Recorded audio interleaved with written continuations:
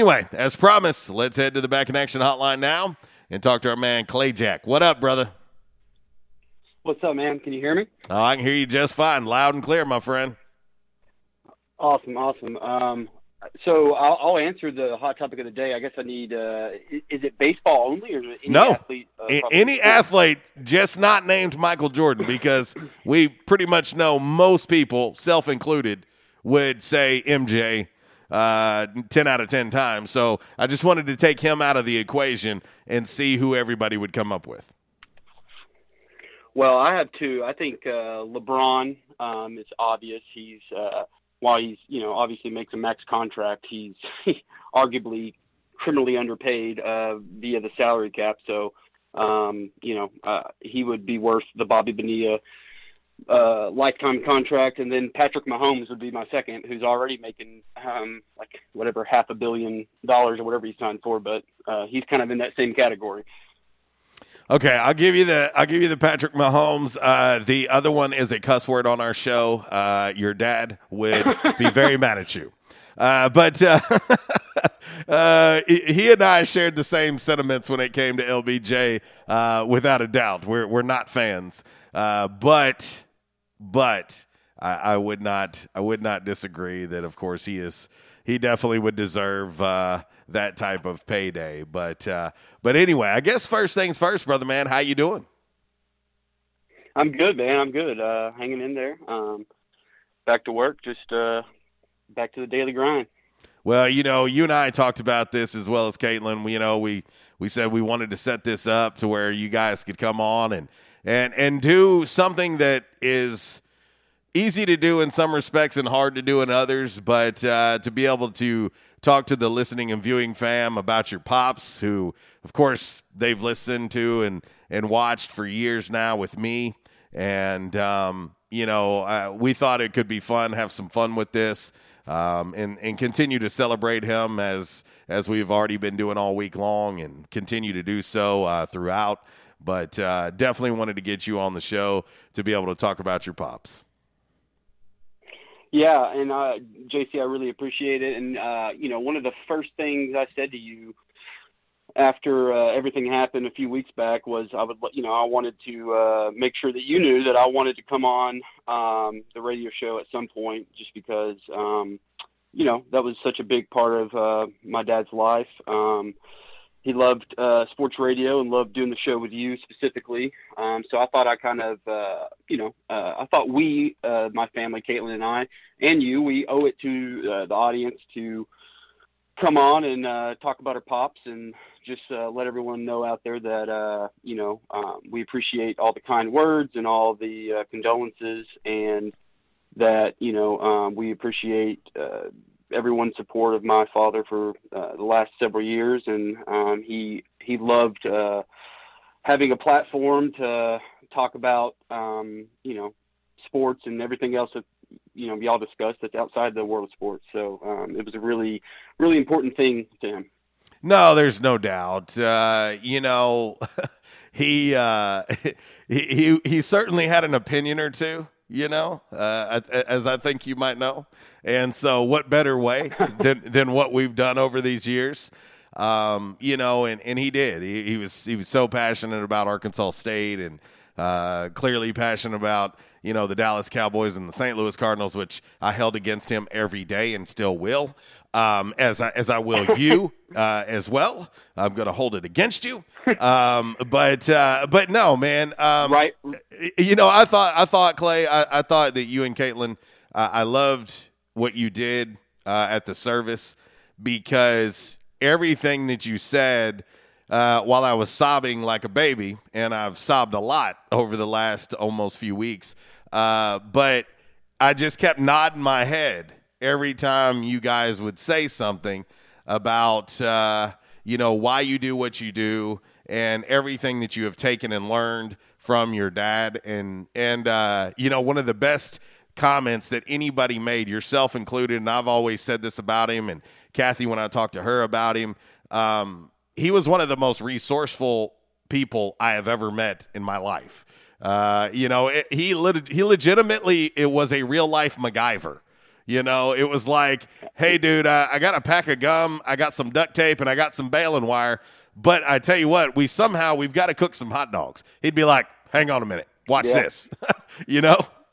Yeah, no. I think and I think Caitlin and I both have sort of picked that up in our own lives. And there's so many. I mean, off the top of my head, that just the resourcefulness sort of idea that my dad was so resourceful. One, I remember growing up, he, my grandma had a membership at a duck club and OK hunting club in Wiener, and so we would go down there to duck hunt, whatever. But he was this is probably in the early 2000s, and he still had like a 1985 three-wheeler, which I don't think they make three-wheelers anymore. No, because of safety reasons. Yeah, no, exactly, because they're super dangerous. But it would always be like trying to get the three-wheeler started was always a to-do. But I never forget, him just opening it up, and I think at one time the battery wasn't connected well to the three-wheeler. The cord wasn't connected well, so he just took a tab off of like a Coke can and put it under the connection to make it tighter, and then bam, it started. And I was like, look at that. And so I've used that several times in my life when a car hasn't started, and anytime that a cord's loose like that, that's a great great little fix. He and I actually kind of had an inside joke with each other. We would always say that he was held together with duct tape and baling wire.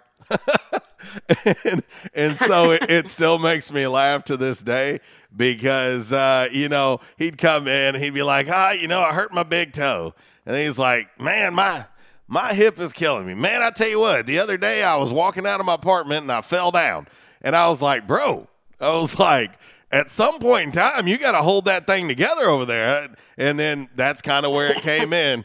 I was like, man, you're held together with duct tape and baling wire. And we've just kind of continued that on over the years because, there's some truth to that.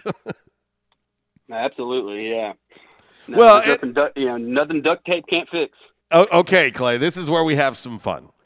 I want you to give me maybe arguably the funniest story that you can tell on air without me getting fined about your pops. Man, that's there's so many to choose from. I would say that I think that it's conceptually funny because when we were in it, when this story happened, it wasn't necessarily funny to us at the time because it was just our dad. But in hindsight, it's hilarious. And it's something that Caitlin and I both kind of alluded to at the service, and it's him teaching us how to gamble. And, we're probably, I'm probably 8, Caitlin's 10, she's 2 years older than me. And it would be after dinner on like a Friday night or Saturday night. And my dad would just get a wild hair and be like, you know what, we're going to start a poker game or a blackjack game or whatever. And so he would set it up. And there would always be, these plastic chips and whatever, but he would always have some sort of, incentive of like, here's the prize, so to speak, if be it, $20 or, a milkshake or, whatever, or no chores for the month or something. But it was all, there was always steak. But from the early age, he would sit there and just run a little casino with his kids, and we would get so we were so serious about it, like it was just like we were playing Uno or something. But we were playing 7-card stud and Chicago in the hole, all these like casino games, and then blackjack. And we would play for hours, and so. I always, I know people who have family nights of Monopoly or family nights of Risk or Settlers of Catan, or whatever, and that was just not really a thing in the Jackson household. It was always Texas Hold'em, mostly Texas Hold'em or blackjack. And I learned, not only learned how to play those games, but also just learned, that it's really fun to, even if the stakes are, having a little bit of stakes makes it a lot more fun.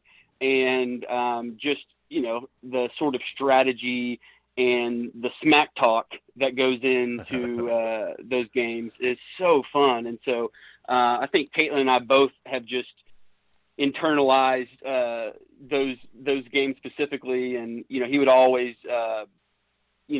sort of make us memorize the poker hierarchy of like what beats what, so I've carried that with me to the day till today. But it's funny in hindsight to think of a 10-year-old and an 8-year-old spending a Saturday night playing a poker game, but that's what we did.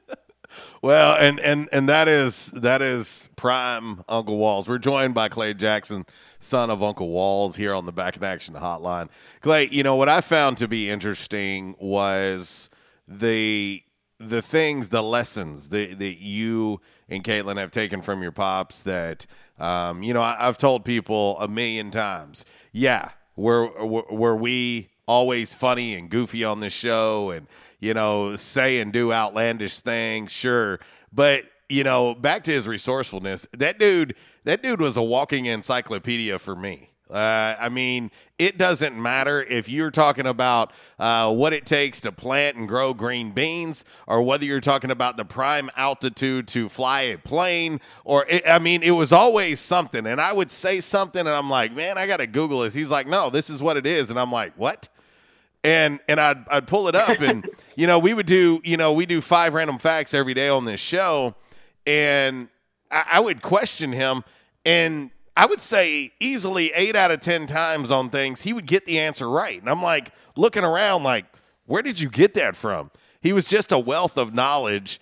And I will say this, with the way you and Caitlin are, and obviously law school for both of you, and you hey, she might be 2 years older than you, but you're ahead of her now. but I make sure she knows that every time we talk. I guarantee it. But that resourcefulness and that endless wealth of knowledge, I can tell clearly has been passed on to you guys.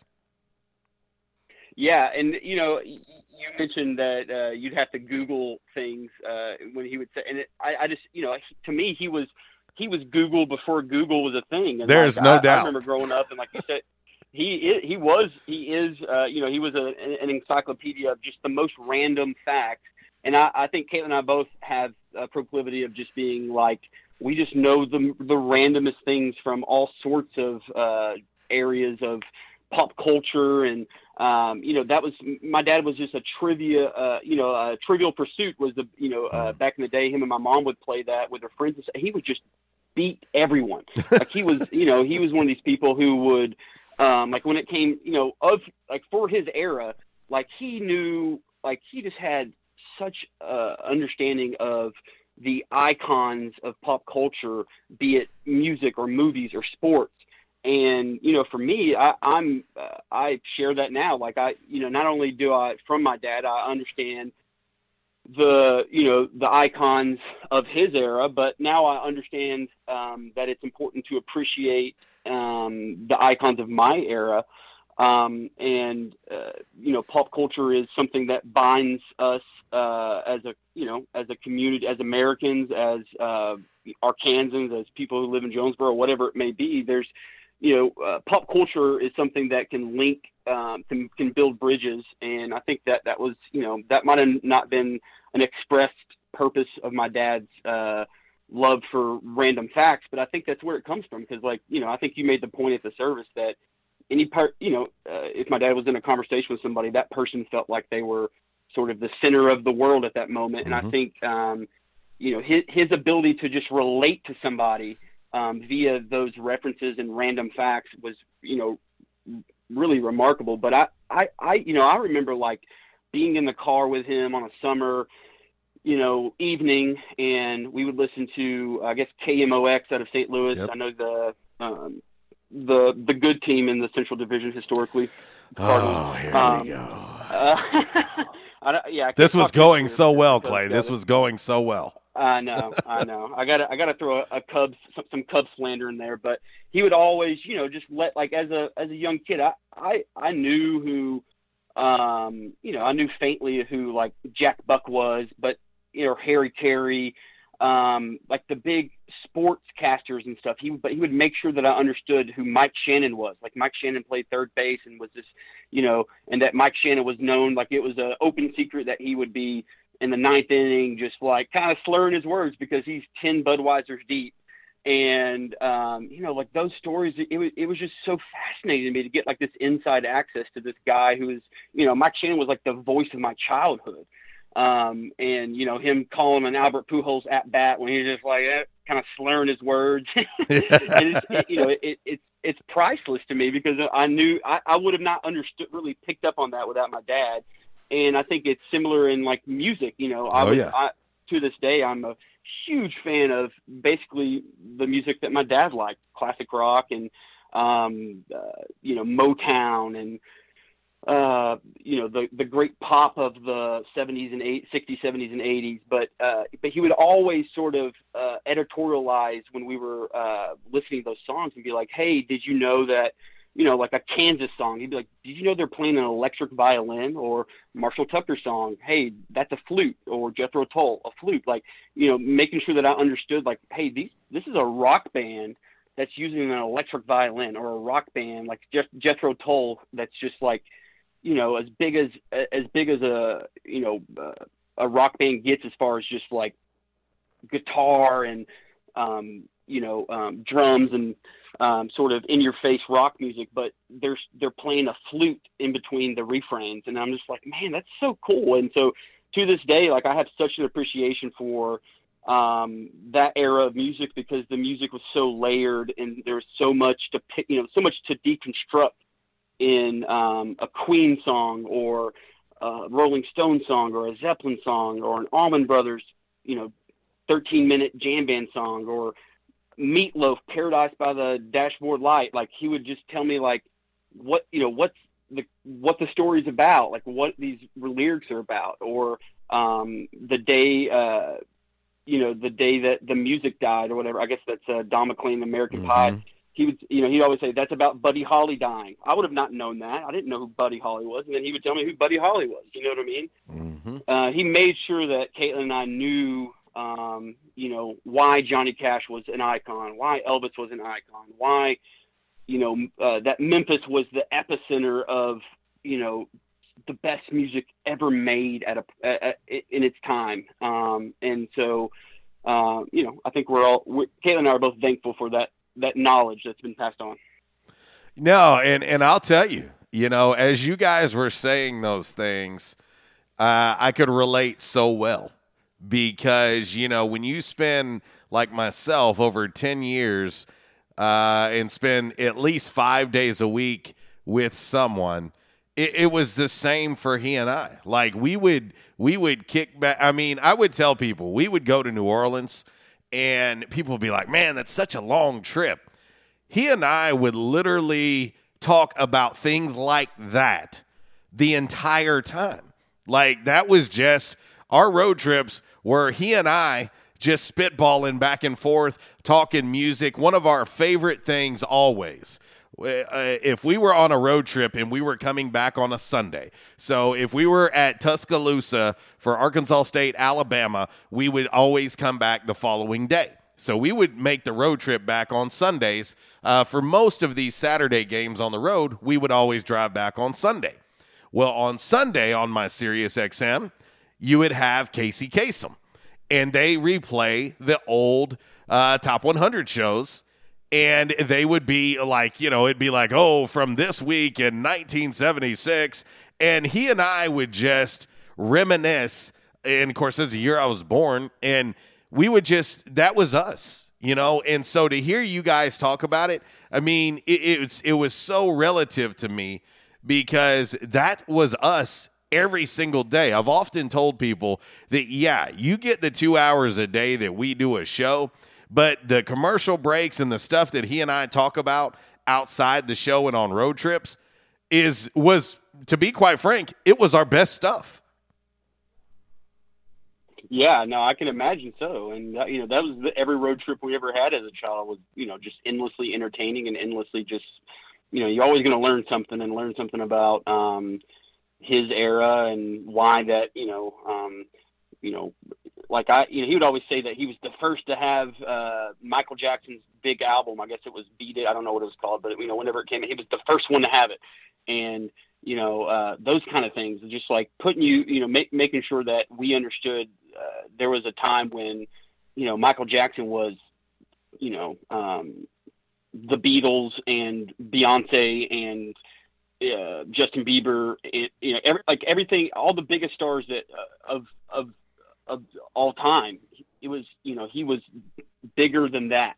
He was as big as you could get. And the phenomenon of sort of music was really the thing that, was the thing that he would always tell, basically make sure that we understood history, but through the lens of music. Like you said, Casey Kasem, I remember listening to Casey Kasem with him too. And he'd always be like, he would tell us Casey Kasem's been doing that for how many ever years, 40 years now, or whatever it was. And, just saying, like, making sure we understood, like, not only is the music he's talking about, is that music, like, that music's legendary, but the guy talking's legendary. And, one of the things that I've gained an appreciation for through my dad is, like, we were kind of talking about sportscasters like Jack Buck, Mike Shannon, Harry Carey, and but that's another thing. He would always sort of make sure that I understood the legends of sportscasting, be it Brett Musburger or Madden or Gus Johnson. He loved Gus Johnson. He loved even Joe Buck. He would always talk about how just making sure that to point out like, hey man, this is as good as it gets as far as sportscasting, and the fact that Joe Buck will do a World Series and then fly across the country to do a game on Fox, an NFL game like the Niners and Cowboys or whatever. So that's something to this day I have like a very specific list of my favorite sportscasters, and it's hugely influenced by my dad. And that's something that if I have an option to watch a couple of different games, and a lot of times it comes down to who's calling it for me, because it's just I have such an appreciation for it. Yeah, no, there's no doubt, and you mentioned Gus Johnson, a bit of irony there. So I was in Manhattan, Kansas for Arkansas State, Kansas State. Well, unfortunately due to COVID, Walls didn't get to make any road trips last year for safety reasons. We obviously wanted to make sure to do our part to keep him safe. And so, of course, I get up in the press box, and where K-State Athletics have me placed, right to my left is Joel Klatt and Gus Johnson. And I'm looking. Wow. And I text Walls, and I'm like, hey, Walls, guess who's right next to me? Because, as you said, he's a big fan of Gus Johnson. And so even funnier than that, so I'm talking with Jerry Scott, and of course head SID at Arkansas State, and we're talking about, of course this was before the game, before anybody really knew. He was telling me we were going over the list of about the 15 players that didn't make the trip due to COVID. And so Jerry and I are reviewing it and going over it. And Gus Johnson comes out, Joel Klatt comes out, and they come to me and Jerry, and we're talking about this. And Jerry's asking me like questions about some of the guys, and I'm having to correspond and communicate with Joel and with Gus, and we go over it all. Well, we're in the middle of the game, and I hear this knocking on this window, and I look to my left, and it's Joel Klatt knocking on the window. And he's putting up a roster, and he's asking me a question, and I'm giving him like the throat slash, like, no, they're not here. And so I'm telling your dad about this on after the game, of course, after Arkansas State wins, and he's like, you're kidding. I missed it. I missed out, and because he did. You're exactly right. He had such a heavy respect for Gus Johnson, and I was telling him, yeah, this is what was going on during the game. And like I had to get a message to Gus during the broadcast, because they were referencing the wrong hometown for Jonathan Adams. And so, of course, Jay had a huge game that day against K-State on national TV, and they kept saying the wrong hometown for him. And so you can't get that wrong when it's Jonesboro. Yeah, and so right, exactly. So I communicate to Gus, hey, that's not where he's from. This is where he's from. He's a hometown kid, and he corrected it, of course, on the air. But your dad just thought that was the greatest thing ever.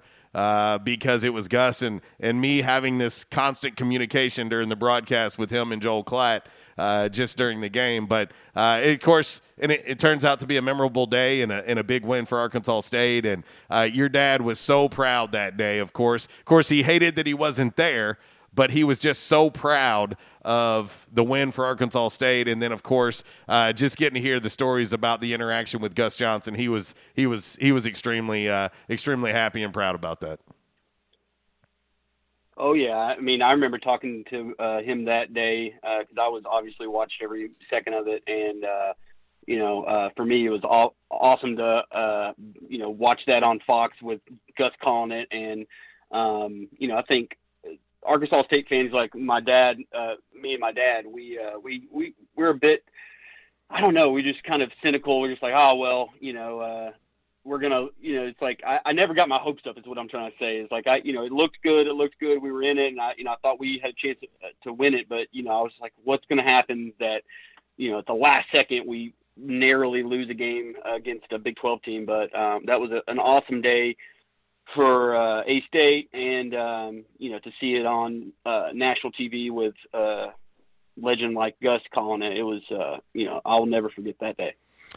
Well, we got a couple minutes before the top of the hour break. I want the last thing from you, Clay. Give me, if you can, in about 2 minutes, give me your best memory of your dad.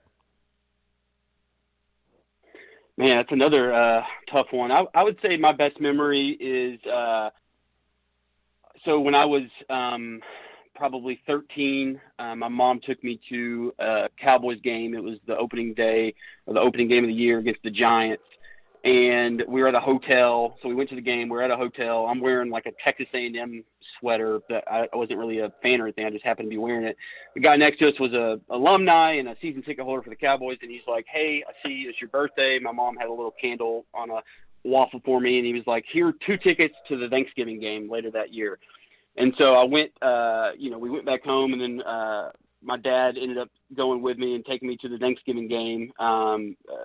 I think we played the Jets, but it was just such a memorable day because, when you think Thanksgiving football, I think Cowboys. I think most people do. And so to be able to spend a Thanksgiving day in Dallas at a Cowboys game with my dad, that's hard to beat. Well, there ain't no doubt. He's one of a kind, brother, and there's a lot of him and you and Caitlin. There ain't no doubt.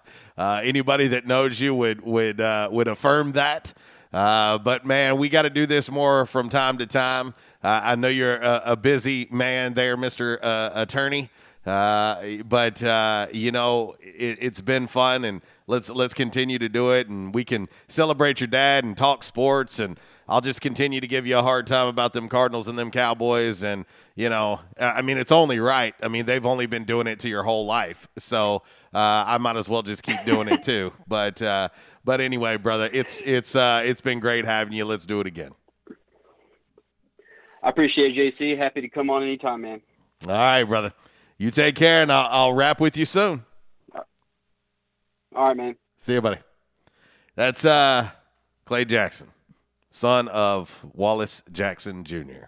And as you can tell, our man Zach chiming in, he's like, that's a more polished Uncle Walls right there.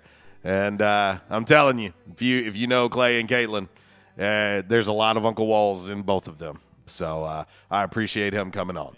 We're going to hit the top of the hour break now. RWRC Radio, listed and sold by Dustin White Realty, live from the Unico Bank Studios on this 1812 Pizza Company Throwback Thursday, right here on 96.9 The Ticket. Son of a sailor, son of a gun, load the last ton, one step ahead of the jailer. Now way in the near future,